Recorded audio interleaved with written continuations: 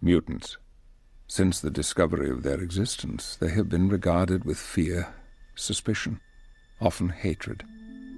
Across the planet, debate rages. Are mutants the next link in the evolutionary chain, or simply a new species of humanity fighting for their share of the world? Either way, it is an historical fact. Sharing the world has never been humanity's defining attribute. Suffering Steve Ditko! What about this one for my nephew? A superb choice. Oh, great. Yeah, provided he has already read Infinite Crisis and 52 and is familiar with the reestablishment of the DC multiverse. Who am I? Cypher? The gayest X-Man? I recently read this novel called Watchmen. I've never read a comic book like this. I used to read Betty comics, but that's it. I've never read like real comic books. This worked my out. Excellent! Hello, hello, hello. This is Chris and Eric's Songbox Adventure. I'm Chris. And I am Eric. This week, we have a little shake-up in our plans of what we were going to cover next, because you read a new comic the day it came out, and you had thoughts.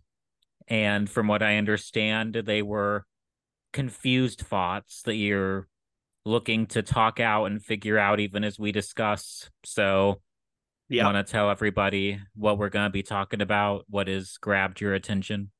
Breaking news from the 2023 X-Men Hellfire Gala, the one that is the debut of Fall of X. For context, we're recording this August 3rd.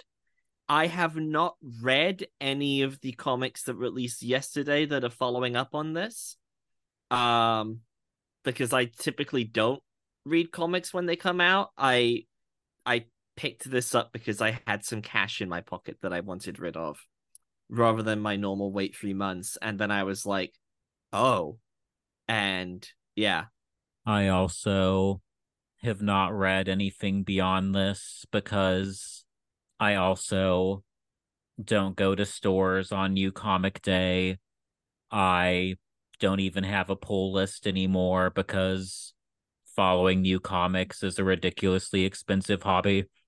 Well, and I mean, just get a subscription to Marvel Unlimited and you get them in 3 months, or DCU and it's 6, or if you spend more money, 3, I think.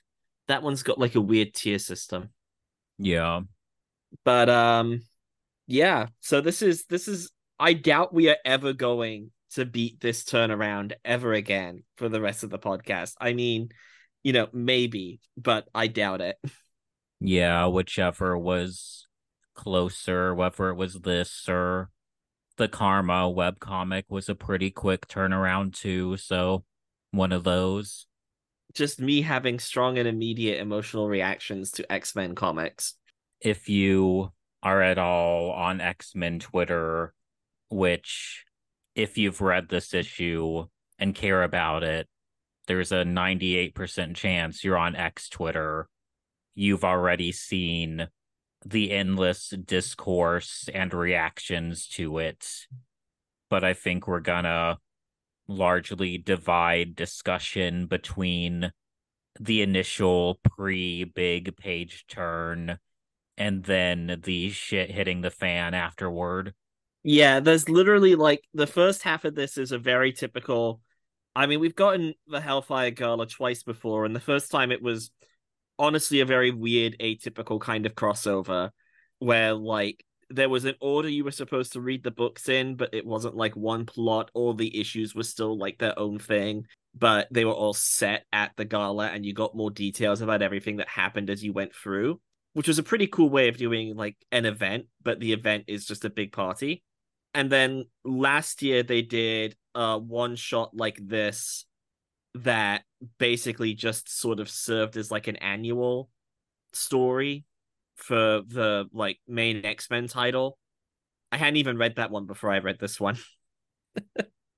I've gone back and done my research, and I've read all of the stuff Duggan has written in Destiny of X, which I hadn't gotten around to reading all of that yet.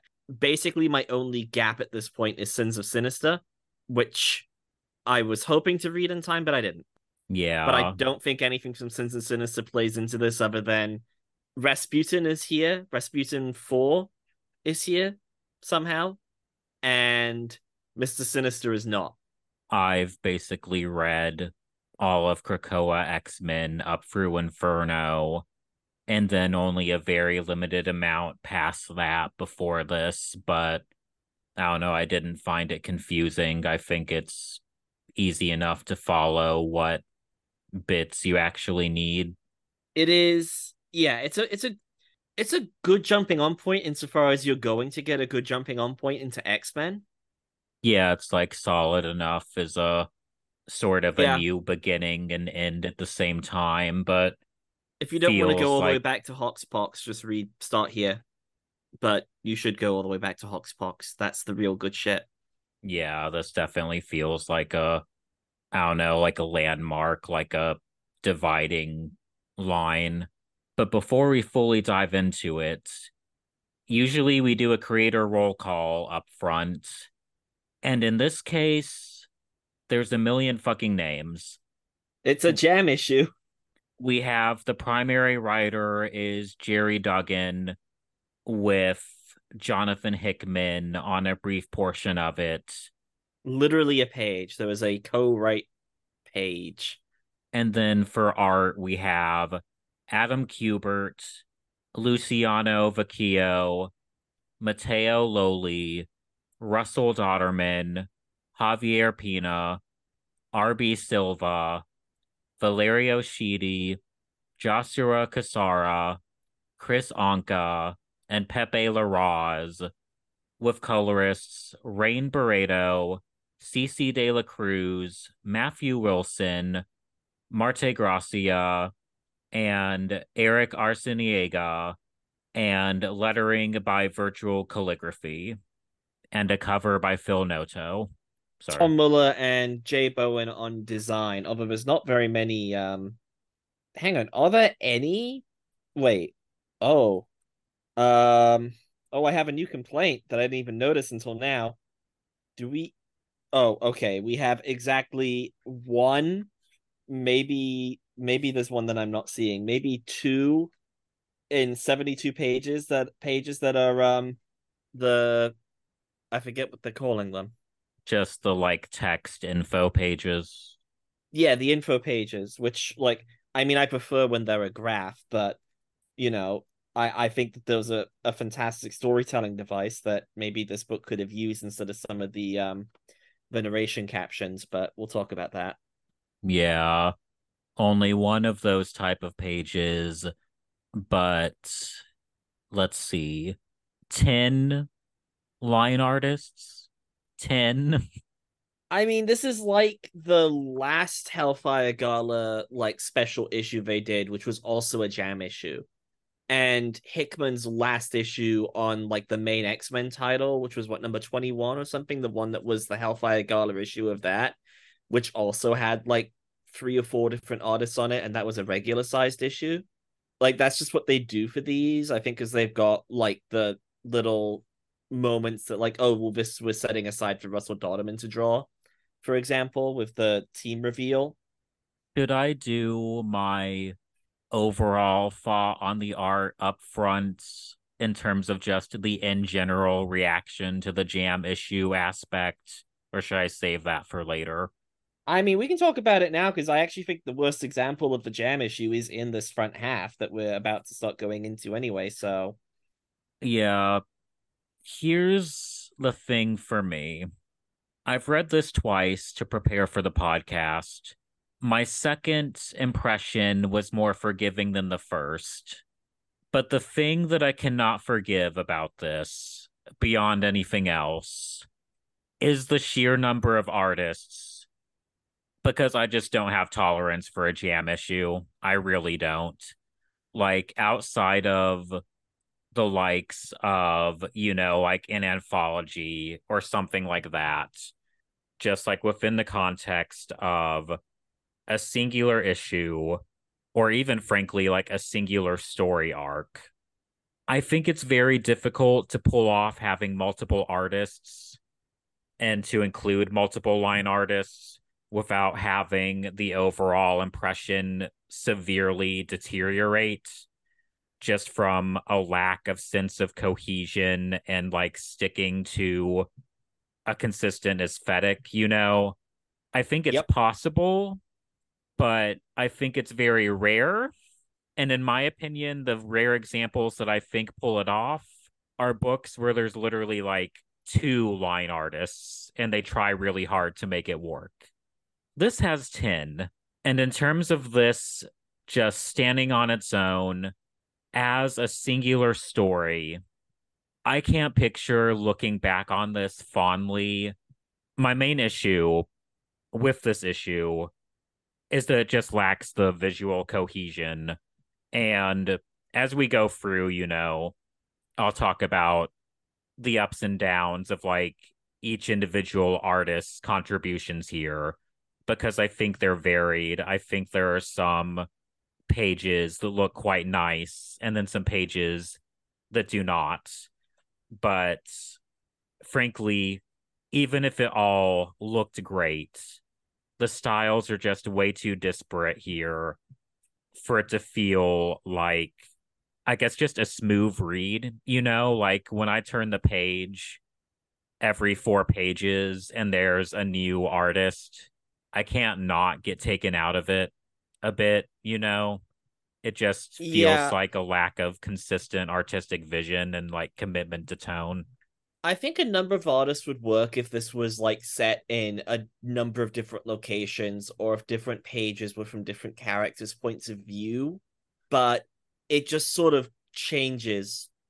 Like it'll just be, oh, here's a new artist for this next couple pages, or here's a really weird out of place page in the middle of a very large chunk done by one artist that looks very different because it's a different artist, and like, ooh, this art is better, but it feels really out of place here. We'll talk about that in a minute. So starting at the beginning, we have a little sequence where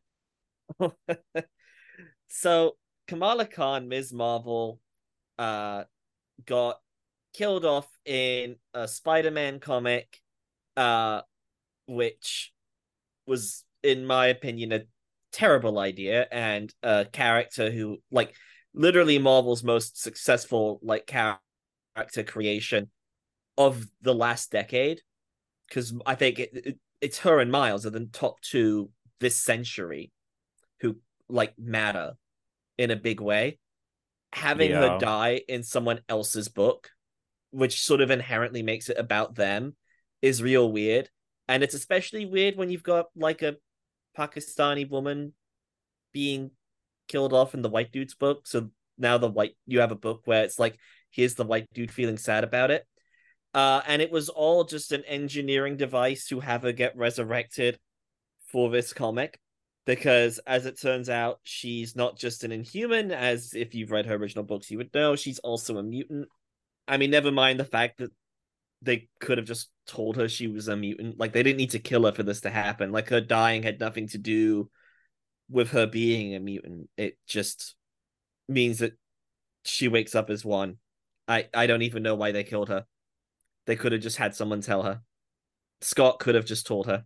It's established here that he was planning to, and just she died before he could, after they realized that she was a mutant. Yeah, there's a bit of narrative stuff about like I suppose a goal of trying to make her feel sort of indebted, you know, because it's the mutant resurrection protocols that like, well, resurrect her, you know, and we get a lot of the other characters like Professor X and Emma talking to her about hoping that she'll come out as a mutant and be good PR for mutantdom, basically. So it's, I suppose, the death and resurrection is a means of giving her more immediate contact with all of those characters than just Cyclops strolling up one day. You know, it creates sort of a sense of, oh, does she owe them now? But these are just several pages of an X-Men event that are about Ms. Marvel. Yeah, and I gotta say, generally speaking, I really like Adam Kubert's art. I don't think he's very good at drawing Kamala. She has like three different like facial structures over the course of these pages, and I don't know. As someone who has read, I think, every issue this character has appeared in, because I'm a big fan. I am a bit like, it just doesn't look quite right. Yeah, it feels quite rushed, and it feels like a matter of who was available on this deadline. Because, at least speaking for me, if I knew I was going to divide a book up between multiple artists and I knew I had Adam Kubert, I would probably save Kubert for some of the action scenes and not the ones that are literally just talking heads. He's got one Because page in the action scenes later. one, He's got a very cool, very good looking classic Kubert page of Wolverine, and I'm like, that's great. Because Kubert can draw Wolverine. I mean, he did. He was the first artist on the Krakoa Wolverine title. yeah, and he was great on that. Yeah, and I'd love for him to go back to it. Yeah.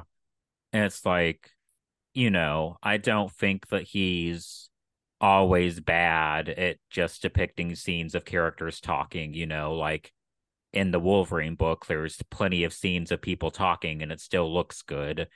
So I think it is probably compounded with some degree of deadline or something going on here. But it still just feels like a strange decision to give most of his page count to a scene that doesn't really involve what I think of as his top strengths as an artist. Yeah, all the Ms. Marvel stuff to me feels like Marvel had this idea after this comic had already been planned, and like everybody who was involved in killing Kamala off and resurrecting her got like half the time they should have to do it. The Yeah. whole thing feels rushed. It does not feel like a plot any of the writers came up with. I mean, it isn't, because it's going through multiple departments.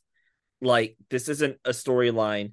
Like, Zebwell said that this was a storyline he came up with. I'm like, well, he's obligated to say that. But Zebwell did not come up with the idea of killing Kamala and then having Marvel as a whole publish a like funeral issue and then announcing the day after that funeral issue comes out that she'd be joining the X-Men. And Yeah. then having her join the X-Men. Like, no, he didn't plan that. That was, someone probably as far up as actually being in Disney rather than Marvel was like, wait, she's not a mutant in the comics, and told them to fix it ASAP. Yeah. It's like, at most, he could have pitched some specifics of how to do it, but it's all very clearly a matter of smoothing out differences with the MCU character and with tying more towards the X-Men than the Inhumans, now that Disney has the full movie rights and they don't have to pretend to care about the Inhumans anymore. There is only one Inhuman we care about here. It's too early for Romeo. We'll get Romeo to does it. the Fall of X. I predicted that Romeo would do the Fall of X, and was I entirely wrong? No.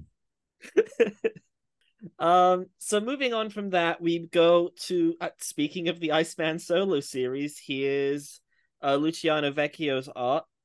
This is what I would call the typical Hellfire Gala bit, where we've got just all of the mutants wearing fancy clothes. Some of the designs are questionable.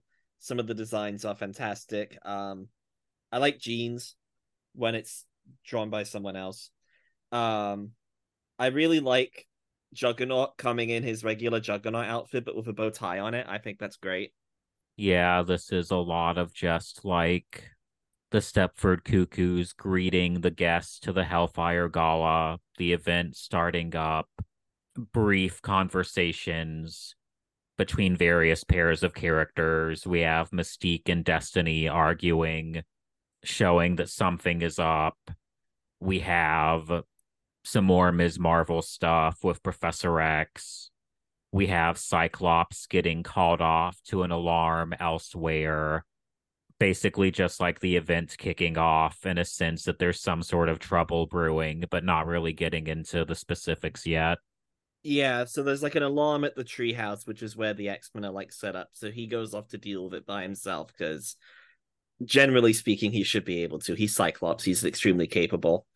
Um the Kamala stuff, I rather like the idea of it, although I haven't read Sins of Sinister, so I don't know how Rasputin 4 is here, and I don't know why this version of her seems a lot more fangirly than the version from Powers of 10 way back at the start of the whole Krakoa era.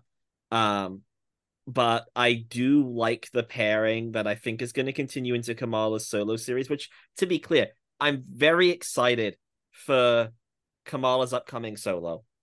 I think that's going to be great. I like Carlos Gomez's art. I think Iman Vellani is how do you say their last name? Anyway, I'm like very excited for that. And I do like the idea of her being a mutant. I think that is an interesting story to do. I just don't like the way that they got there. But like, here's hoping that solo book is a big success. But here, the reversal of the normal Kamala Khan dynamic, where she's paired with a character like Wolverine or Captain Marvel, who she's like a big fan of, and she's like fangirling. She's now got Rasputin, who's fangirling about her because of the stuff that Kamala's gonna like do in the future. It's very Bishop meeting Jubilee and being like, "Oh, Jubilee, the most powerful X-Man." I think it's cute. That's fun. It's got potential. I don't. This isn't the Rasputin 4 I remember really liking from Powers of 10, but maybe she acts more normal when she's not around Ms. Marvel. Yeah, it's all fine. It just, again, just like feels like a Kamala solo in the midst of what's otherwise an event book. So it's just kind of awkward. Not terrible, but yeah. And then we have this is the oddest page. We have a page that is here randomly in the middle of all of this Vecchio art. We have a single page of Valerio Schiti, who A is a much better artist. Sorry, just is. I vastly prefer Schiti's stuff. But B is drawing what essentially amounts to an incredibly cryptic ad for the upcoming series he's doing with Jonathan Hickman called Gods. This tells me nothing more about Gods. It doesn't like make me excited for Gods anymore when I just sort of default am because it says Hickman and Skeety underneath the title Gods. Like I was gonna read it anyway. And yeah, it's a weird page. Yeah, I don't dislike it. I think that art wise, it's one of the more interesting visual bits in the book because it's skeety. Yeah. I'm like, oh, I like looking at this. Yeah, and it's like to a degree, it sort of continues a similar issue to what I have with the Kamala stuff of just feeling like, oh, here are these sort of thrown in advertisements for something that's upcoming, and obviously this is serialized storytelling, and part of the premise, of course, is to just keep things moving from point A to point B and build excitement for point C down the line. But both this and the Kamala stuff, again, just don't feel like they were necessarily always planned to be in the book, and they feel shoehorned. And I think the much better art here helps it in comparison to the Kamala stuff. And I suppose the fact that it's only a page also kind of helps, as opposed to being like 10 pages that feel out of place with the rest. But fortunately, after this, it more or less feels like we're just on the main plot for the rest of the book. Yeah. Yeah. it is just a case of like, okay, here's this, and then we're back to the Keo, right? Yeah, this is still the Keo. As so well, two important things are sort of established immediately. Wilson Fisk is now living on Krakoa, the Kingpin, because he's married to Typhoid Mary now, which is a thing from the Chip Zdarsky Daredevil run, which is an excellent Daredevil run, and I like would recommend it.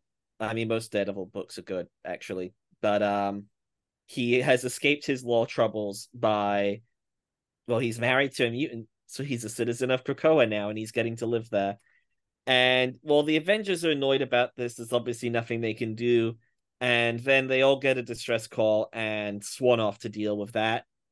Alongside Rogue, who still has her little Avengers card from when she was in the Uncanny Avengers pre-Krakoa, which weird that she's just kind of got this on her at this party, but she decides to go and help them out. And this will be, well, it's Ref says that there's some kind of incident in DC as seen in Uncanny Avengers 3 Comic Book Day. So I haven't read that, but that's where you find out where all the Avengers go. But it is important that the only people with superpowers left are mutants. And also Rogue is no longer here. Yeah. And then we turn the page and another artist change, this time to Russell Dodderman, with Jean essentially announcing that it's time for the annual X-Men election. Yep. It is, while the artist change is exhausting, Dodderman is once again a very nice step up. I wish Dodderman had just drawn all of this, because he's the artist who I most associate with the Hellfire Galas anyway, because of all those like wonderful design variants for the first one. Yeah. I'm like, just have Dodderman do the whole thing. Just give him the time to do it all. Anyway, so it's established that Jean and Cyclops are like quitting the X-Men because reasons. So there's like the vote that they do every year, the psychic vote happens, and so we get our new X-Men team, which I got to talk about this lineup for a second, because when I saw this lineup, I was genuinely quite excited for the book that would be coming out, because this is a very cool lineup of characters. So we have Talon, who is like the old Laura Kinney Wolverine from the Vault. She's fine. She exists. She's probably actually one of the children of a Vault who's a shapeshifter. Doesn't matter. We have Sync, who has been genuinely quite cool in the Krakoa era. Cannonball, Prodigy, Frenzy, Dazzler, Jubilee, and Juggernaut. And the other interesting thing about this team is that aside from Talon and Sync, it is literally all of the characters who are up for the fan vote. So the thing about the Hellfire Galas is at each of them, they've announced the new team of X-Men who are the X-Men in like just the book that is called X-Men that's coming out. And heading up to the release of the issue, they do a fan vote for like on the internet for like, you can vote for which of ever 6 characters they sort of nominated. And Jerry Duggan, who has been writing this title since they started doing this, will write that character into the team and into the book. And so the first winner was Polaris and the second winner was Firestar, and both have gotten a lot to do because they were the ones who won that vote. And the initial surprise upon looking at this lineup, if you remember that vote, which I actually didn't at the time, I found out later that this was the team from the vote, is that, oh, they just decided they all won. And like the trick is, oh no, they were all going to get in. And I got to say, I'm a big fan of all of these characters except for Talon. So I was pretty happy with it. It is a cute idea of doing just like sort of a vote fake out of, oh, the team is literally just all the nominees. You know, that's a fun surprise. It's No a one's decent team disappointed. too, and most of them are in quite nice looking attire. Dazzler is in this entire body covering, just like shimmery jumpsuit. And when I say entire body, only her lips have a cutout. She doesn't even have eyes to see. Yeah, I think it's a disco ball. It's great. Honestly, with like just a couple, like exposing the head more, they could just make this her regular outfit, or at least like her outfit have some bits of it that are like this design, because it's really cool. But yeah, I also feel like Tell you, we'll talk about that in a second because are you ready to turn the page? Yeah. So we turn the page, and the mutant hunting sentinel, super sentinel Nimrod, is flying in from the top of the page, and it does what can only be described as he lands pulps several characters. So we see that Dazzler, Cannonball, and Prodigy are all sort of cut in half. Frenzy's head gets smashed. Talon and Sync are getting away in the background. Jubilee is like hit and hurt, but she's not like immediately dead. And even Juggernaut's getting knocked on his ass. Like it's knocking Juggernaut on his ass.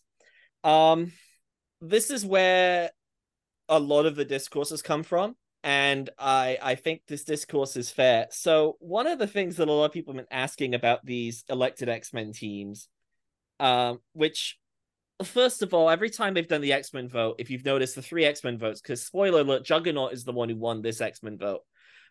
They do nominate a bunch of characters who like aren't white, but it's always a white person who wins the vote because it's normally the white person who's the more popular character who's just going to win a vote. Like Polaris won the vote because she was on The Gifted. Firestar won the vote because of Spider-Man and his amazing friends, and Juggernaut won the vote because he is the Juggernaut bitch meme. To be completely, like, bluntly honest, that's why he won. Because this is going well outside of people who are reading comics who are actually voting on this. This is just like the Marvel social media pages.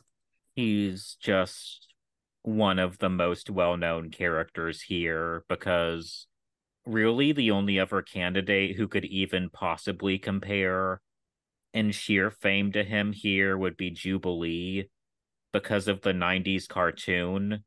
Like, him and her are really the only ones who would even be in the running in terms of just people knowing who they are, which like by like X-Men reader standards, Cannonball and Dazzler aren't obscure, but they don't compare to Jubilee and Juggernaut. Exactly. And so if you look at the previous lineups, I'm gonna name the characters because I do feel this is very discoursey, but I also think that like they're asking for this when they do something like a page turn fake out like this. So the original lineup for the Krakoan X-Men was Scott and Jean, Laura Kinney Wolverine, Rogue, Polaris, Sync, and Sunfire. And then the second lineup was Scott and Jean again with Sync, Havoc, Iceman, Magic, Firestar, and Forge. And then later Havoc like left and got swapped out for Talon. The thing about those teams is they have both of them only have 2 characters who aren't white. And in none of those cases are aside from in none of the teams are any of the characters canonically like in the comic like they're allowed to talk about it queer except for Iceman, who is a white dude. And so when they introduce a team that is made up of far more characters of color, you've got 4 rather than 2. It's actually 50% of the cast. Yeah. And then you have canonically queer Prodigy. You've got Frenzy, who is a black woman, and you've got Jubilee, who is an Asian woman. So in all 3 of those cases, you have intersectional identities as well, which is literally not a thing on the, like, you don't have any intersectional minorities on the previous 2 teams at all. Whenever you do have someone who like isn't white, they're a man. You also specifically have 2 black male characters on the same team at the same time, which never happens. That never happens in an American superhero comic. Yeah, that's so rare to see that show up. And these are all exciting characters who people were literally in the lead up to this issue, like I think it's a couple months before whatever when the vote closes, but they were literally campaigning to have these people on this team. So to see so many of them get suddenly shockingly and certainly for a modern day Marvel comic, like I haven't seen people explode on panel in a while. But there's people exploding on panel here, including two of the characters we were just talking about as being intersectional minorities, where you've got like Prodigy, who is a bi man, and Frenzy, who is a black woman, explicitly like being violently killed on panel in this way as like a patron surprise. I can see why people are pissed off. I think they should have just made it look like a normal version of the team. Like if they want to do this page turn thing, I don't know why it had to be the 6 who were voted in, who were like up for the fan vote. That's what doesn't make sense to me. It could have just been any characters. It didn't have to be this slot. Like the only one who had to be here was Juggernaut to say yes, Juggernaut won the vote. I think it's mainly the racial optics of it, really. Like, because like in theory, the like fan vote, doing sort of like the gag of all your favorites and then killing them all the next page. I could see that being funny, I don't dislike that idea, but I also can't blame, people on Twitter for being like typical, like the most racially diverse X-Men team we've seen in God knows how long. Just might be ever. Yeah, might literally be ever. Last the It's page. half the team are not white. Yeah. And half the team are women. And it's been a while since that happened. Actually, once Talon replaced Havoc, the last team was also 50% women. Yeah. But like, yeah. I think was a mistake, in my opinion. Like, just this wasn't the way to do this. I think a lot we'll see how much these characters get used in the books going forward, because solicits haven't really revealed who the core characters in that book are really going to be going forward yet. If this team specifically is going to be able to come back or all have major roles or not, we'll see what happens to all these characters. But I can understand why people would be annoyed by this. Although, before we move past it, I would like to talk about the actual art of the Dodderman Nimrod page. I guess before I go on my spiel, what did you think of it? I think it's fine. I think that he suddenly develops a case of Isard Ribic face, which is odd, because it's not something I normally associate Dodderman with, but like, do you know what I mean when I say Isard Ribic face? I assume you mean like the character's facial expressions, right?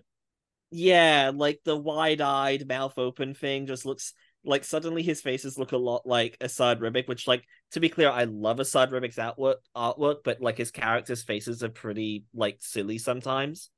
Yeah, like Jean is meant to look shocked, but it almost looks kind of comical, honestly.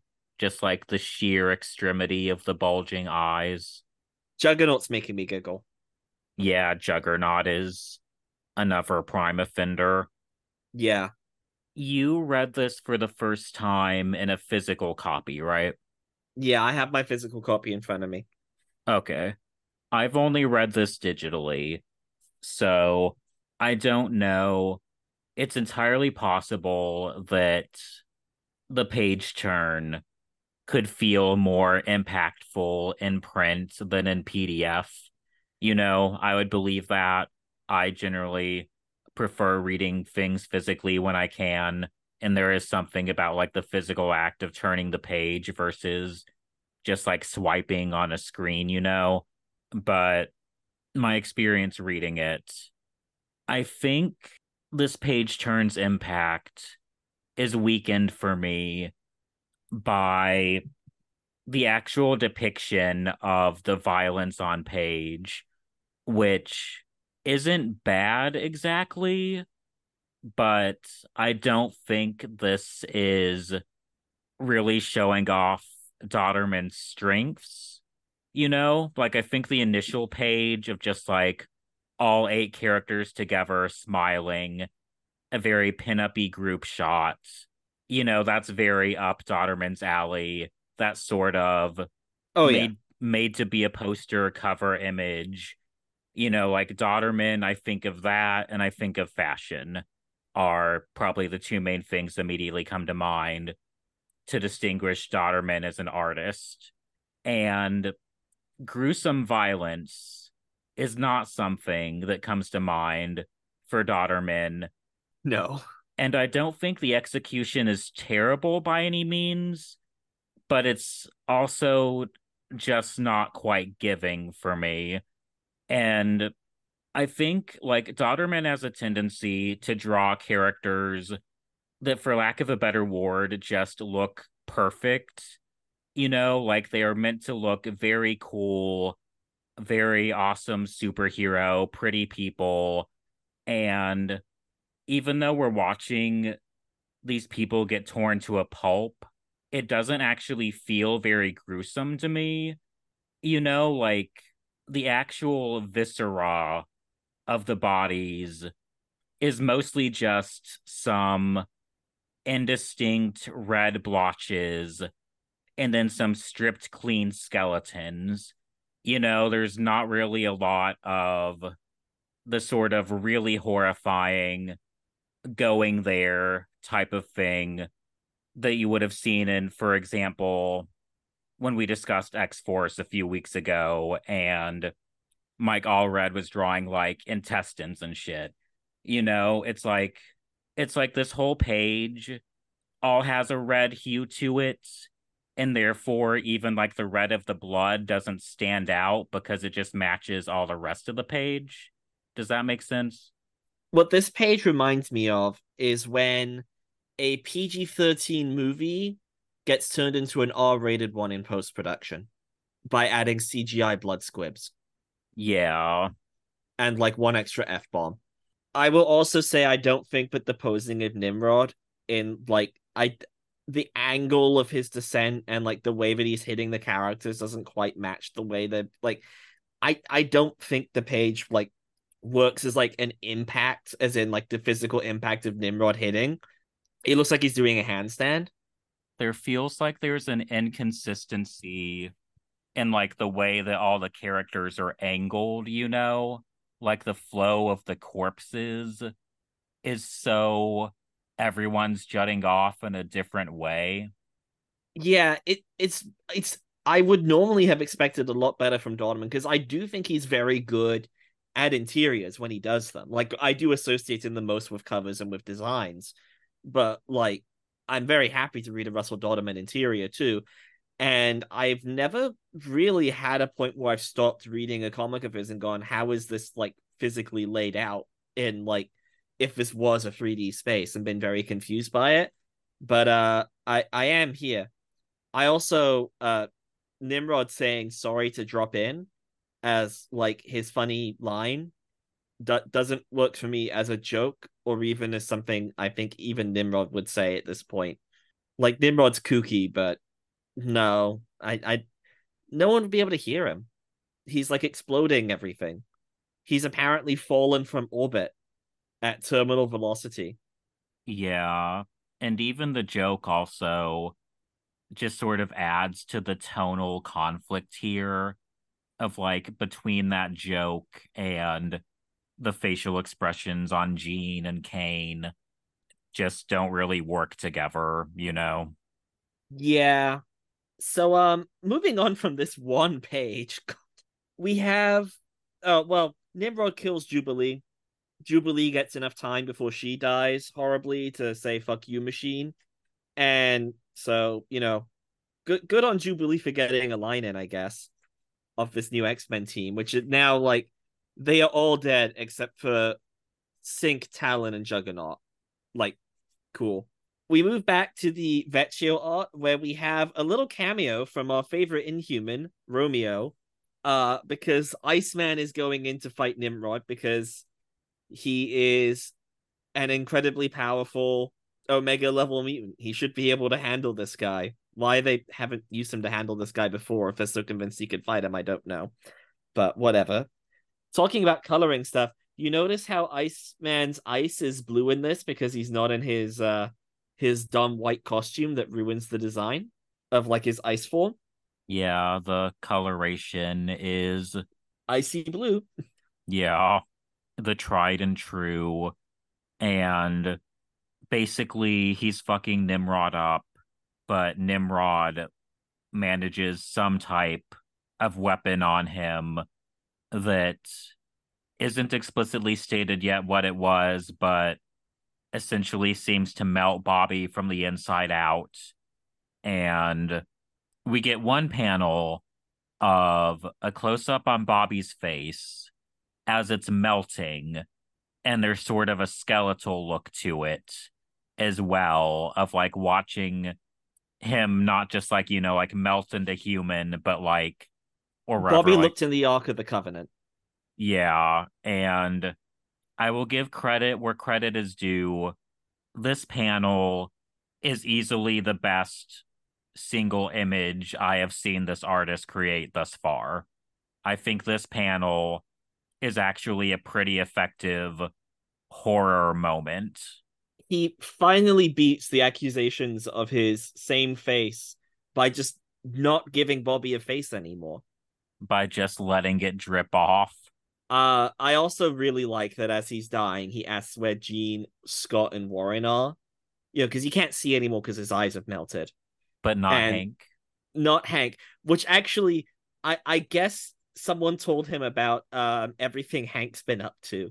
So I guess maybe Bobby is no longer besties with Hank, and he's like, it's the original 4 X-Men now. Yeah. I like that we actually have him caring about the O5 again, which, like, that's always been his thing. And his solo series was just like, what? His best friends are the O5? No. Romeo's real upset. To be clear, this is the first character where I'm like, so Iceman does have a solo coming up. Like, I think that the first issue of it is like next week. Yeah. I don't know how that works. He's very dead, but like there is an aspect of the deaths in this where I'm like, huh, doesn't he have a book coming? Yeah, which, like, to some extent, superhero comic, X-Men comic, there's always going to be they'll be back eventually. But in this case, it's very much don't worry about any of this too much because he'll be back next week. Honestly, it's like when Kamala died and everyone's like, she's just dying so she can be a mutant. And then that's exactly what Marvel did. Yeah, which all of the Iceman specific focus here too does also feel kind of like, is this specifically constructed just to make the reader be like, oh yeah, Iceman, maybe I should buy Iceman next week, Like it feels like another aspect of the issue, like the Gods preview and the Ms. Marvel stuff that's very much like, make sure to give this more page time because we have a book to sell. I mean, yeah, but it is also the one time I've ever enjoyed any aspect of this artist's artwork. And like, I think it's a well-written couple of pages of like Iceman doing this fight. I don't think this is that bad of an example. And presumably his solo series is going to be about how he's actually alive somehow. Probably an ice thing. Yeah, I do think this is like a much less egregious example than, say, like the Kamala stuff. This isn't as like weird, like it feels mostly appropriate that it takes up the page time that it does. Yeah, this is much closer to me to like Hickman using an issue to set up a concept that he'll pay off in a later issue of his series. In that this is just setting up something that, in this case, another writer, but like they're knocking it down soon. Yeah. It doesn't feel like this is necessarily editorial. This is like, oh, okay, this is what we're going to do with this Iceman solo, so this is what we got to do to set it up. Yeah. And I hope that's just an excuse to have Romeo not show up in that solo. I also hope he will not. But at this point, the action essentially just keeps on speeding up. We have fleets of Sentinels arriving to attack. We have the Mr. Stasis personality, Mr. Sinister, showing up with Dr. Karima. Stasis. What did I call him? You called him Mr. Stasis, which, like, yeah, he's like the Mr. Sinister with the club on his head. But he insists that he is a doctor. Dr. Stasis, yeah, with Karima, Omega Sentinel, just more and more baddies showing up, things getting worse. And we get Dr. Stasis taunting Charles.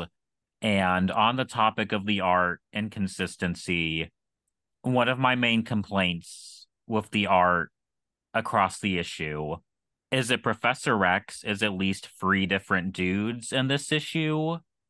And I'm saying that going off of just the bottom half of his face, because he always has his helmet off. But the bottom half of this white man's face still manages to be several different men across the course of the story. Who's doing these pages? Is this Silver? Maybe, I think so, but I'm not positive.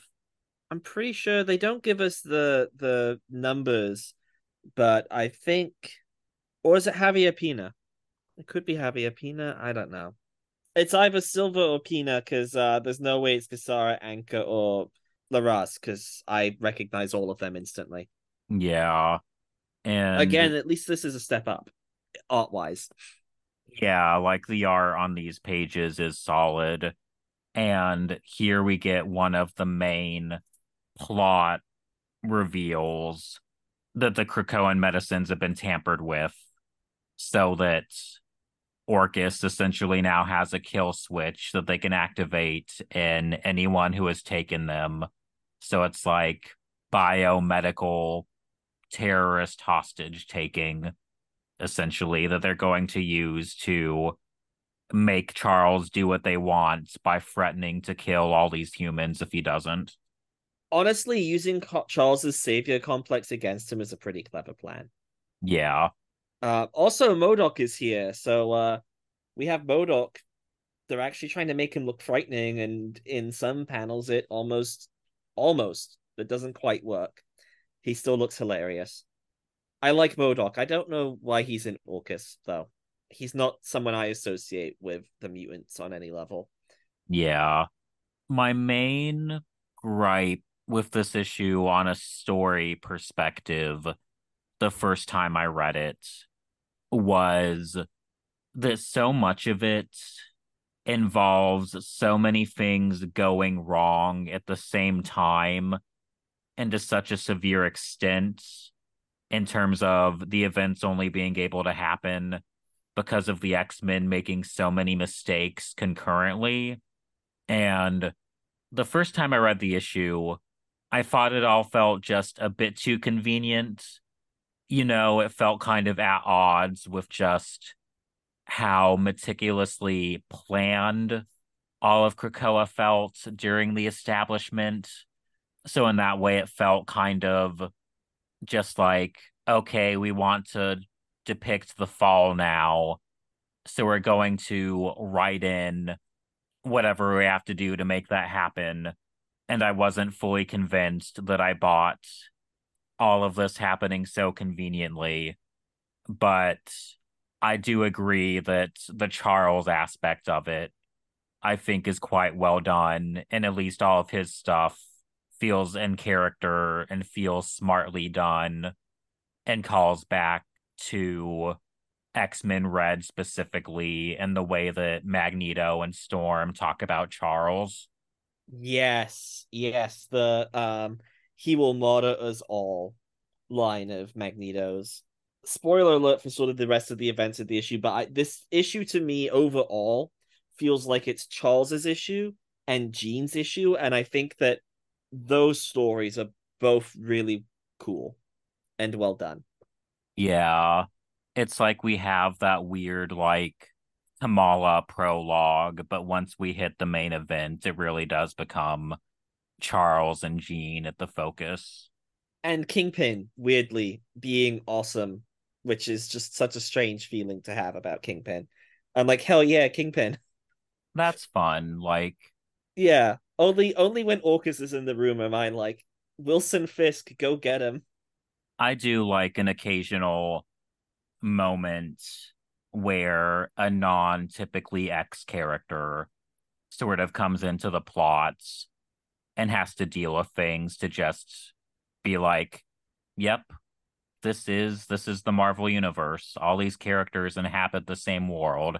Like it is fun to see just a really seemingly random on the face of it pull, but make it work, like the Kingpin of all people fighting alongside them. Yeah, yeah. Will. There's a moment later which we'll talk about. Yeah, I really like Kingpin here. It's worth noting that these Sentinels are made by Stark Industries, which I believe has been bought out. Like it isn't Iron Man who's been making these, but they all look like giant Iron Mans, even more so than they look like Sentinels. Just Yeah. like now one of the most powerful companies in the Marvel universe has been mass producing these things. Like Orcus has kind of set themselves up in a really strong position and like clearly planned this out to a pretty insane degree. Like it's yeah, the X-Men fucked up a lot, but like most of the fuck ups were just like Charles's and the Quiet Council, who are a really shit government. So Yeah. I felt a bit more forgiving about the whole like convenience thing on the second read through. I think time will tell, and as the story develops more in terms of how much my feelings progress about like how earned this all feels, but at least on the second read through it bothered me a bit less.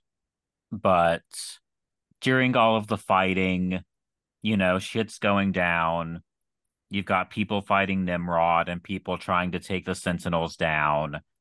And Jean Grey, being Jean Grey, is seemingly going to be the one to take care of it all because she is godlike powerful and therefore needs to be taken off the board immediately.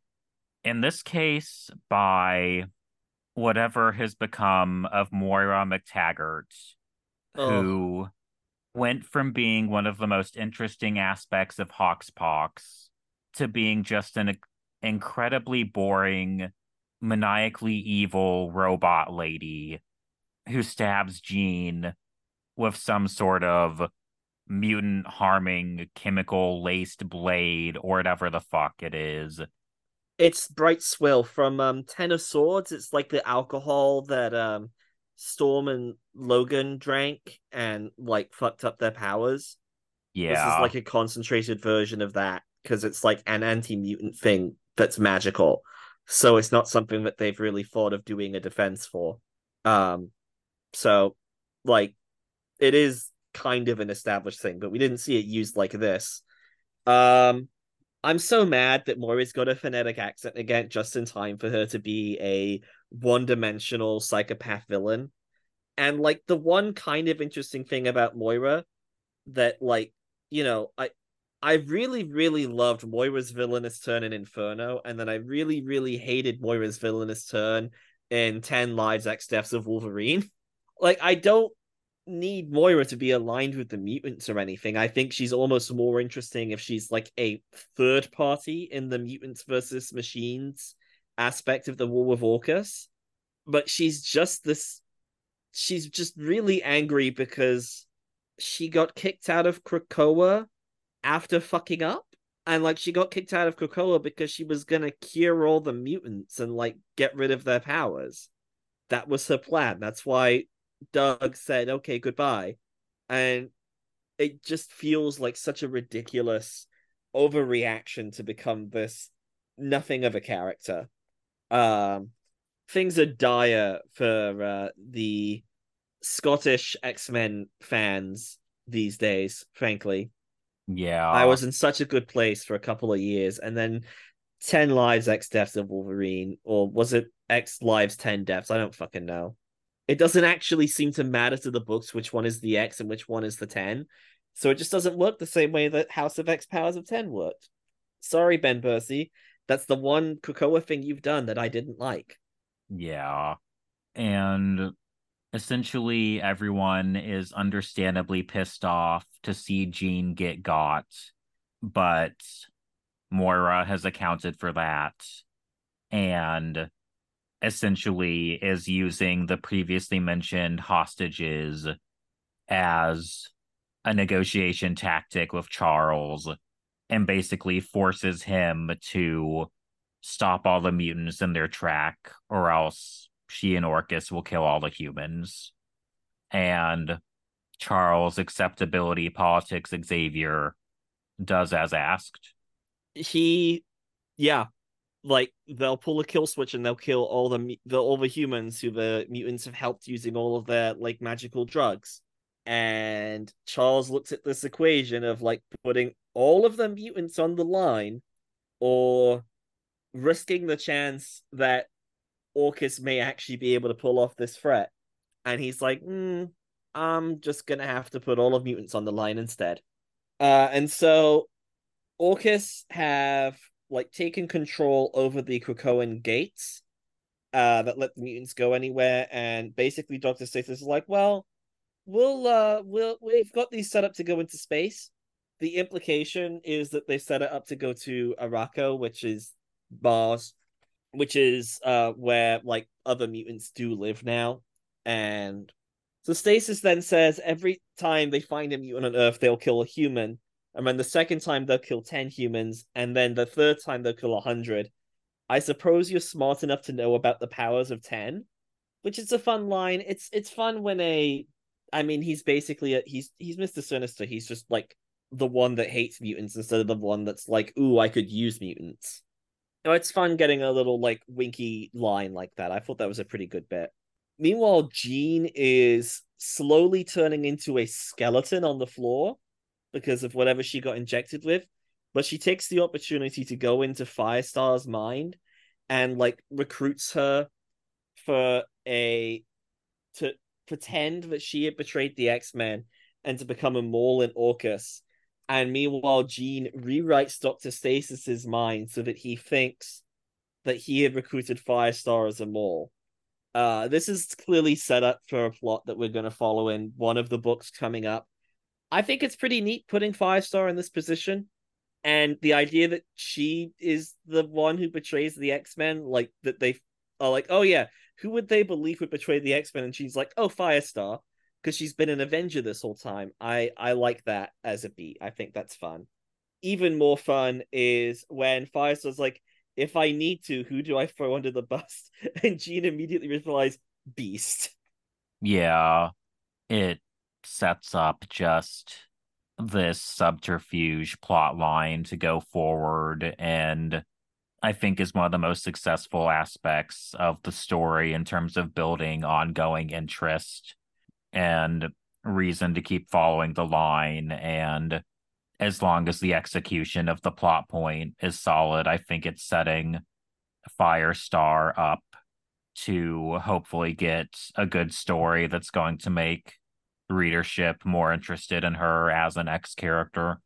I mean, she did win that vote. Supposedly, we are really interested in Firestar. Someone is, but maybe now we will be too. Yeah.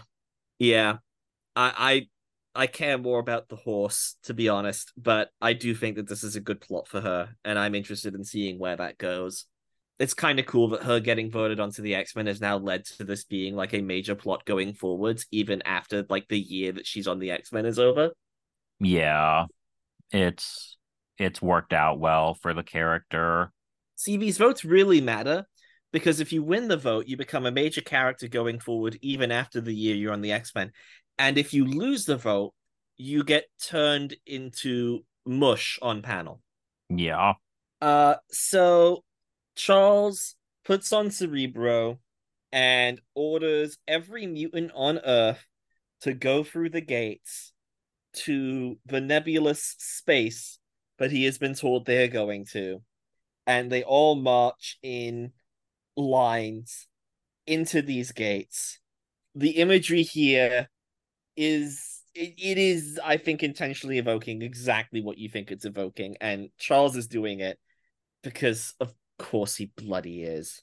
If Eric was here, he would have beheaded him by now. Yeah. We have a weird interlude with Mother Righteous, who is another one of the Sinisters, because there's 4 of them, because they're like the different card suites, which is a very fun idea. I really like this idea of there being 4 different Sinisters. But this one's Mother Righteous, and she's like the girl one. She's got a heart theme. I've barely read anything with her in it because I still haven't read Sins of Sinister, and like Legion of X is the one thing I haven't finished as well, and that's the one she's from. But it's implied that she's doing something with the gates and where the mutants are going, and she's taken the Atlantic island of Krakoa, because Krakoa's in the Pacific, but there's also like a small chunk of it that's in the Atlantic, and she's taken like that chunk and put it in a little like ball. Yeah, another just set up for further development down the line. And meanwhile, while the majority of mutants are following Charles' instructions, a major plot point is that some of them, primarily his students, have been trained against exactly this sort of psychic attack and are able to resist it. Primarily his own students, because Charles is gone. Well, he's onslaughted before, so he has understandably trained his students to resist psychic directions in the event that he ever went rogue, and thus many of the most important characters in the X office do not go marching into the gates. This is like also really coolly visualized with this little lettering trick to make the word resist as they're saying it into the form of a red triangle, which is like an image that has been sort of planted in previous series, like setting up this moment. There's already t-shirts of this. I can tell you that much right now. Like, it's pretty cool. I like the resist. I like the idea of like especially the actual graphic design element of it. I'm a sucker for some cool graphic design in a comic, and this is definitely a cool example of that.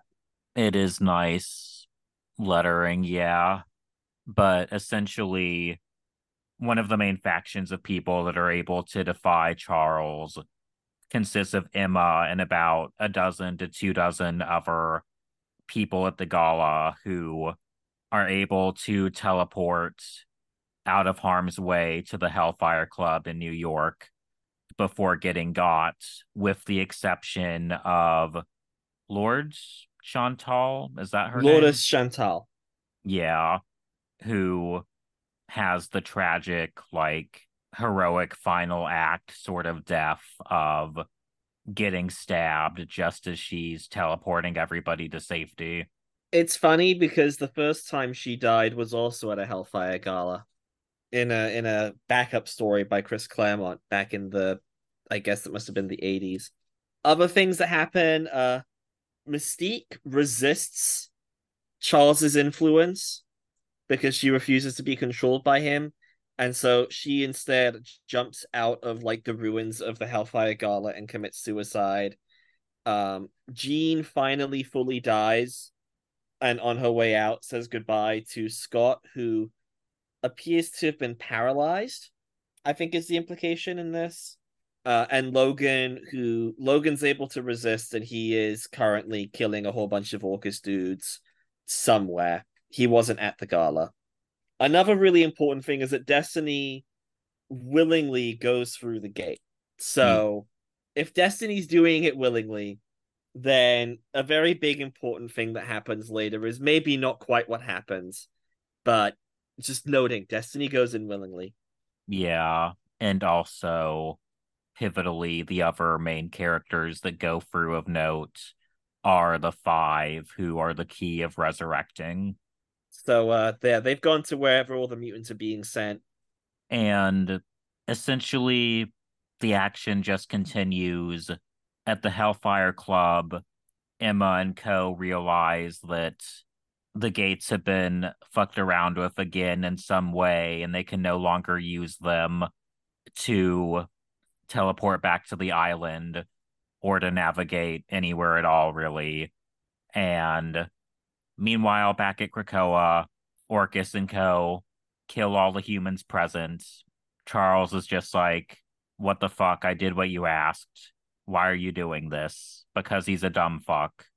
Because a gigantic part, if not the entire point of his character arc here, is that he's an assimilationist who tries to appease fascists, and that goes exactly the way that goes. And yeah. You can't negotiate with these people.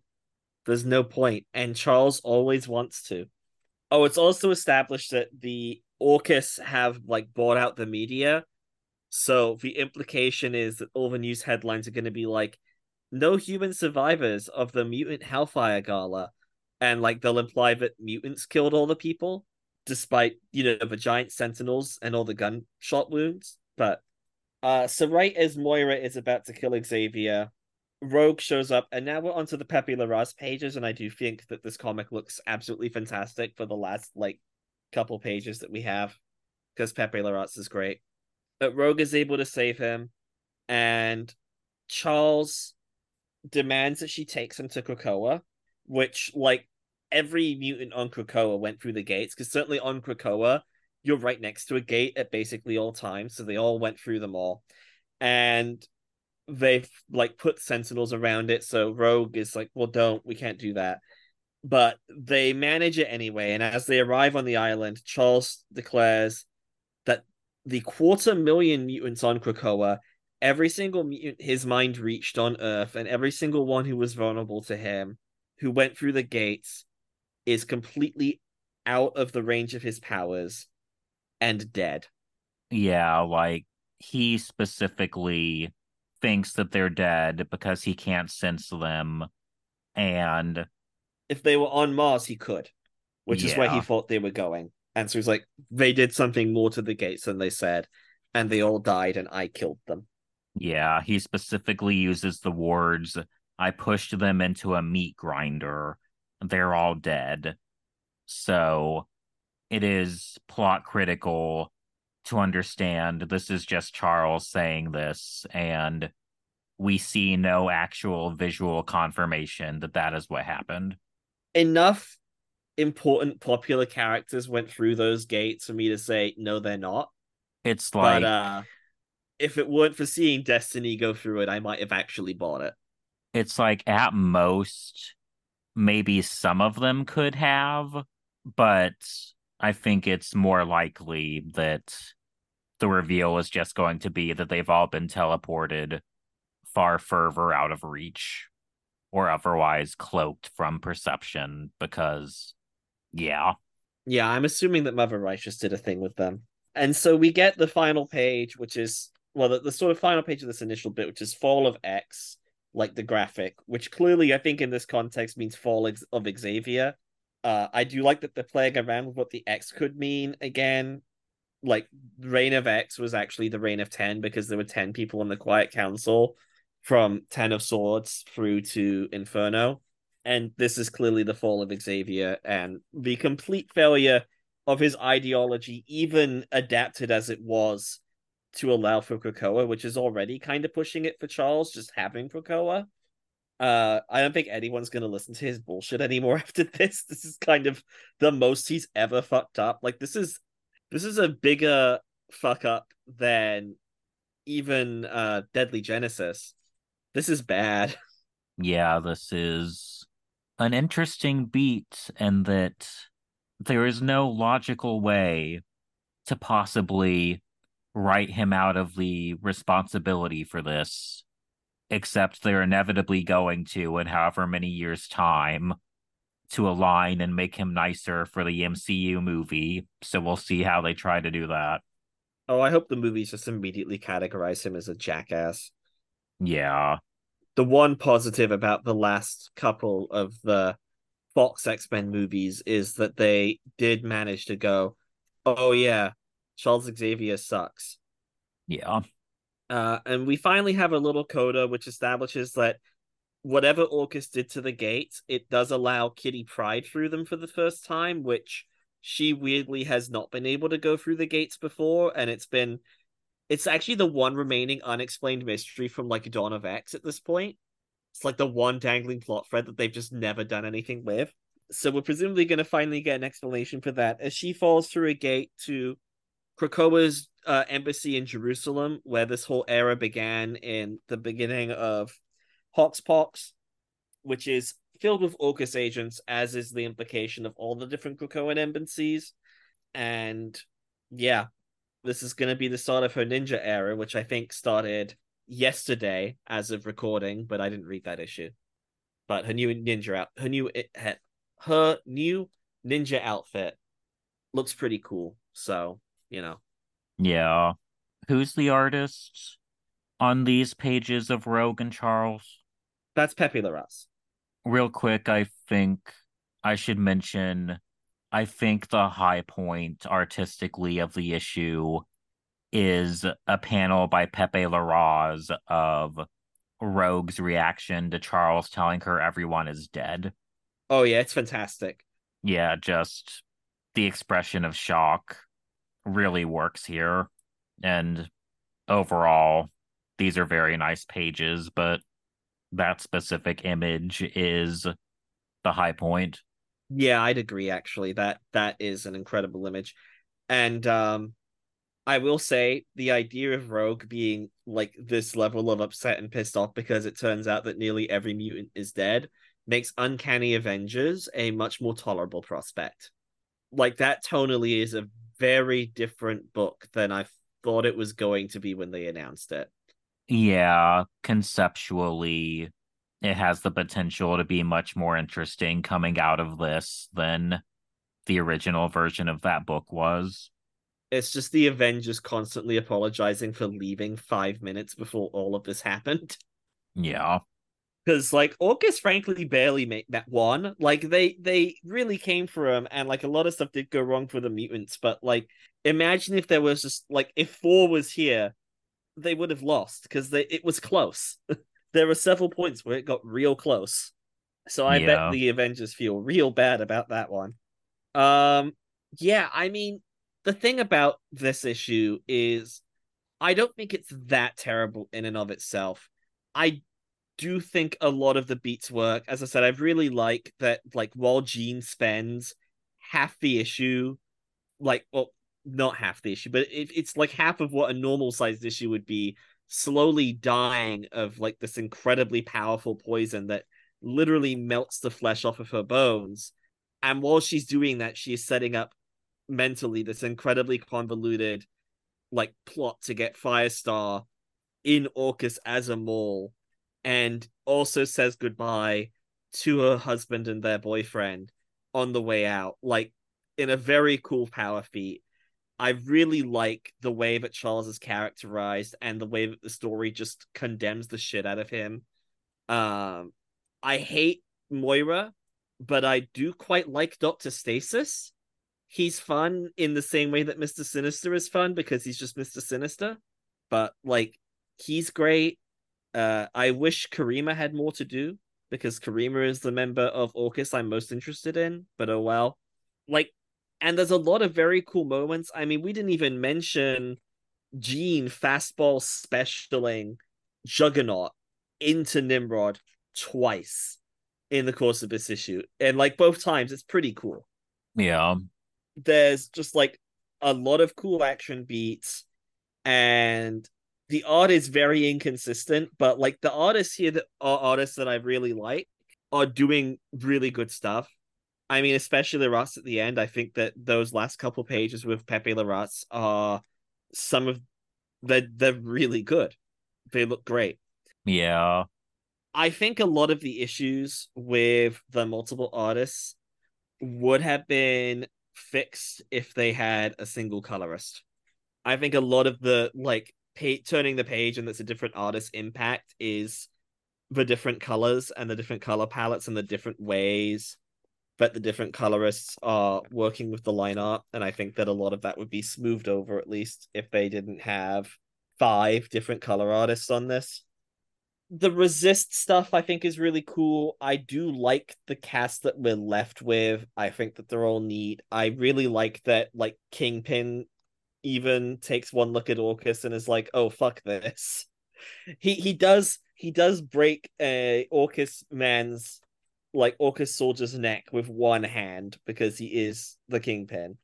One hand through a helmet, not even bare skin. Yeah, well, it's like an AIM beekeeper helmet because Orcus are just like a red AIM design, and yeah, he just one hands the guy. Because he's pissed because he can't find his wife because she went through the gates, and so now he is a mutant ally, Wilson Fisk Kingpin. Um, but I really hate that Krakoa's gone. I hate that so much, and there's so much potential left in the status quo that they had. And while I don't think Krakoa is gone forever, I think that there was like 4 more years worth of good stories out of just the status quo we had. I think though, as part of my initial sour reception to it too, is that, there's the issue as what all is in it, and then there's the reaction and worry and fear rising about what comes from this and what feels like is going to come from it because of what feels editorially mandated or otherwise just like a clear push in a certain direction. And my worry is that regardless of whatever aspects come out of this that are good, that the overall status quo when this all sort of settles a bit is just going to be much less enticing and intriguing than what we're breaking down. And maybe hopefully I'll be wrong, but I doubt it. There's a kind of X-Men storytelling that them living on Krakoa and being able to be like safe and happy sometimes in a way that the mutants are just never allowed to be ever in any other status quo, and especially not in this. That like you got to explore things that you can't explore when the story of the comic becomes just we need to survive. And I do think there's some cool stories set up here, but they are all like last ditch fight to survive battles. This feels like another decimation. It's not, I don't think it's going to last as long as that. I see this lasting 2 years, and then we're going to, pop open whatever bottle all of those mutants are in, and they're going to be back because there's only so long we're going to have some of these characters off panel. And a lot of the characters who died here who like probably aren't immediately coming back. Like, for example, the 6 who are up for the X-Men vote, those ones, like Jubilee is not going to be dead for a while. Like, and the most simple way to bring these characters back is to pop the 5 out of that bottle that they're all in with all the other mutants, wherever that is. Like, but I don't know. We don't know if we're ever going to return to that high point, though, where we had Krakoa. We don't know if when all the mutants pop out of that bottle and they're back in the world, we will now have just the X-Men are operating out of the fucking mansion again. You could conceivably wind up with that status quo coming back from this. Yeah. And part of, I think, my initial qualm with how convenient all the events in this issue feel is that it's very easy to theorize an editorial push in that direction for, again, just the sake of getting back to a more typical sort of status quo. The one thing about that is, though, the X-Men were doing that a whole bunch prior to Krakoa starting, and no one ever bought those books. And then Krakoa happened, and the X-Men became one of the biggest things in comics again. And it seems really stupid to me on an editorial level to be like, you know what we should do? We should bring back the 90s status quo, because people really loved when we tried that with X-Men Blue and Gold, or when we tried that with what was it, Resurrection, the weird thing where they were with the Inhumans. Was that also Blue and Gold? I can't remember now. Blue and Gold were part of that relaunch, yeah. God.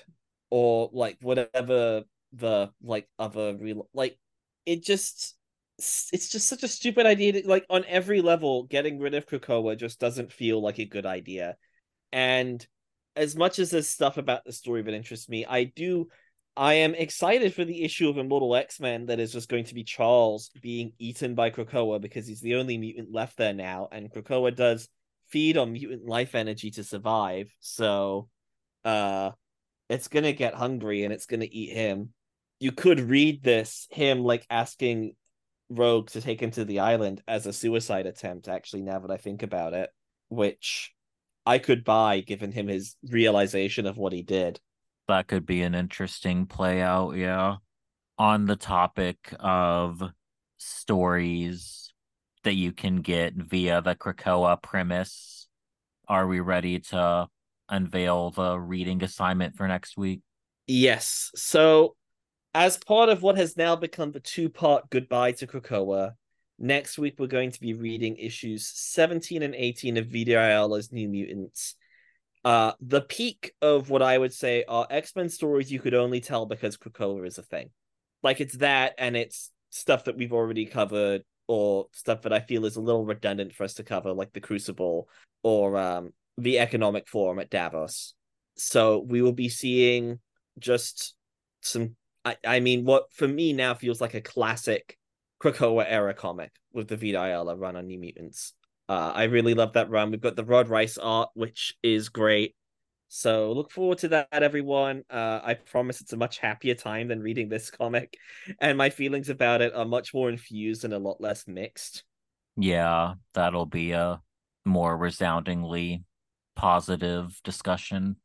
And that'll be our goodbye to the Wet Hot Mutant Summer. Wet because of all the blood, Yeah, hot because of Iceman getting melted, I guess. I mean, everything's on fire too, actually. There's a lot of fire. This is a nasty comic. It's just mean.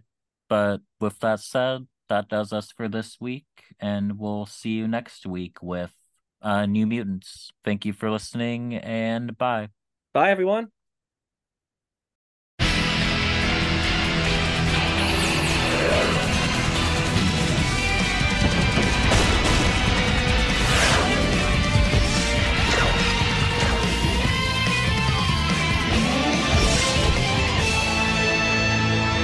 Be excellent to each other.